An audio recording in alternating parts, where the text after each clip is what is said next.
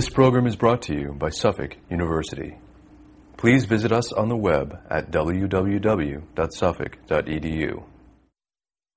This is Mark Greenbaum. I'm a professor of law at Suffolk University Law School, and I teach courses in labor and employment law.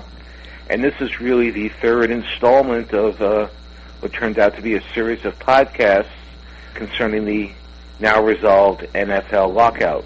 Like all football fans, I'm happy that the conversation is now back to issues like free agents, cut list, undrafted free agents, and the like. But in our joy about having something better to talk about, I think that there are some legal issues that need to be highlighted, particularly in view of the fact that the National Basketball Association is now engaged in a parallel proceeding with its players' union. So let's, if we can, go back to the judicial proceedings that were the subject of my first two podcasts, and recall that after Installment 2, the United States Court of Appeals for the Eighth Circuit issued a decision, after having stayed a lower court decision, finding that the lower court's granting of an injunction against the lockout was in error. Now, what was significant was that the Eighth Circuit's opinion was predicated on its belief that the lower court was without jurisdiction to issue that relief because of the Norris-LaGuardia Act. And the Norris-LaGuardia Act, as mentioned in a previous installment, was a statute that was passed in 1929 and was really designed to prohibit employer abuses of the equity system. Nonetheless, as drafted, the statute basically prohibits district courts from granting injunctions in so-called labor disputes. Now, the crux of the issue in this case is whether we had a labor dispute, because at the time that the injunction was sought, the NFLPA had decertified and was thus claiming we are no longer a labor union, and therefore there is no longer a labor dispute. The district court agreed with that contention and was reversed in so doing by the Court of Appeals, which held that, notwithstanding the absence of an apparent bargaining representative, that we still had a labor dispute within the meaning of Norris-LaGuardia. Now, why is this important? First is, just as a matter of pure academic interest, the Eighth Circuit opinion, gives a very broad construction to the term labor dispute, and I think seemingly ignores the fact that Norris-LaGuardia was designed to prohibit union busting, not employer busting, for lack of a better term.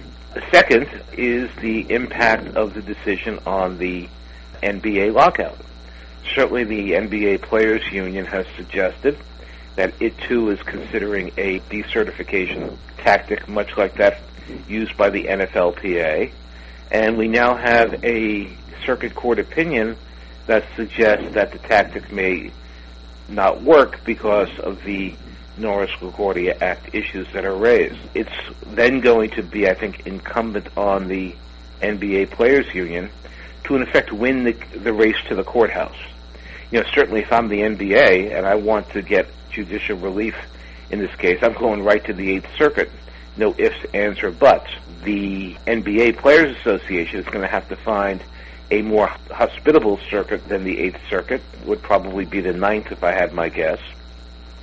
But there is, in fact, going to be a race to the courthouse, and, should things go in a particular direction, we will get some new views as to the meaning of Norris-LaGuardia.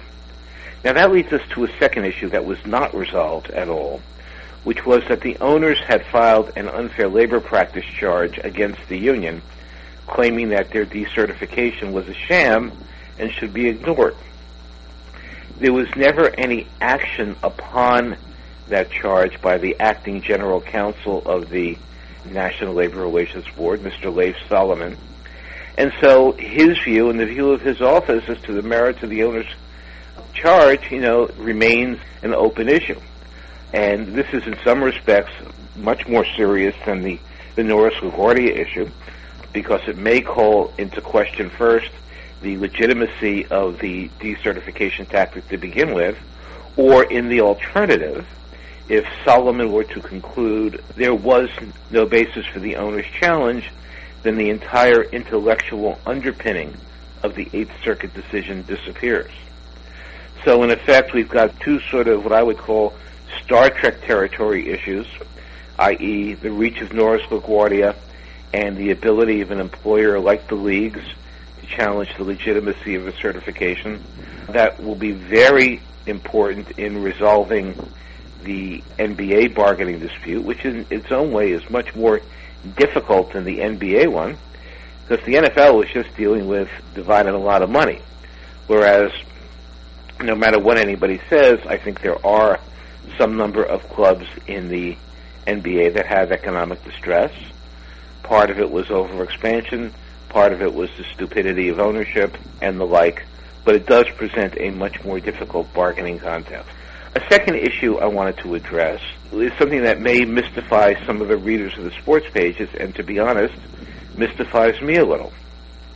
That is, in the reporting between the end of the lockout and the opening of the training camps, there was a suggestion that there were certain discrete issues like pension plans, drug testing, and dispute resolution that had to be resolved in the context of collective bargaining and thus had to await the union's reacquisition of its majority status.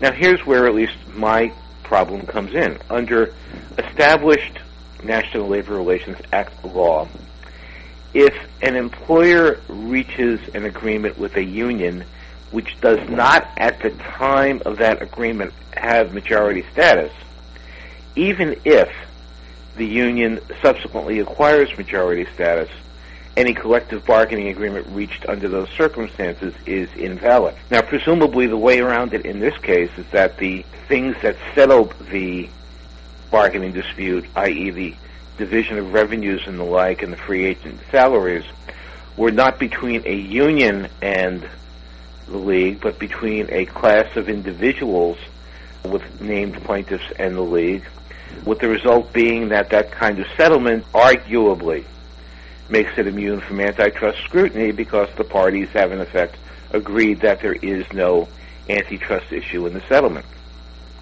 The problem becomes to me is that there are, some issues in the settlement, and I'll use as an example the whole question of off-season workouts and the limitations on the use of pads during the season, that seem to me to go way beyond the potential antitrust issues and which are more, I think, generically involved in the concept of collective bargaining. So how you can make this sort of distinction between what could be resolved in the lawsuit and what has to be resolved in collective bargaining after the union reacquires majority status is a distinction which for the moment eludes me. Now, that being said, it's not clear to me exactly how something like this might get challenged, but I'm sure that somebody will figure it out at some point in time. To me, I think the real trigger was the economics of the preseason. Because remember that for all of these preseason games, each of the clubs are charging, in effect, retail, but paying their players at wholesale rates.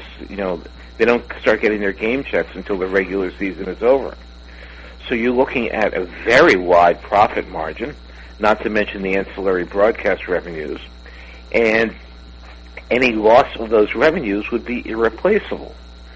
So I think that the coming open of the preseason, and perhaps, the act of the canceling of the Hall of Fame game, may have been more of a trigger to settlement than was the insurance policy.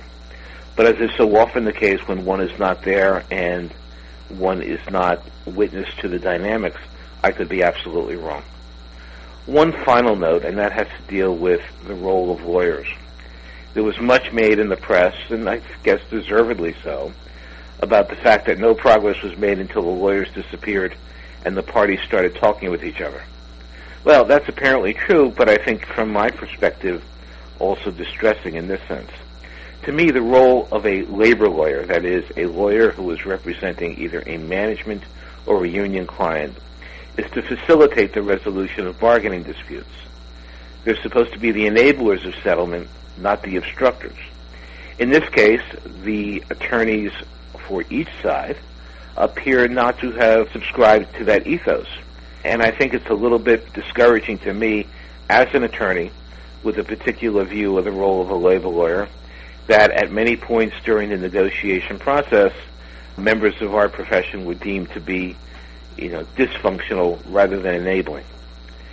So there's no real solution to that, but I think for people that are contemplating going to law school, who are in the midst of sort of formulating their own professional demeanor and ethos, that it is a worthwhile issue for further reflection as you continue your education or continue your practice. I suspect we'll be talking again come late August or September with the NBA lockout taking further shape and dimension. So let me just wish everybody a good summer and enjoy training camp.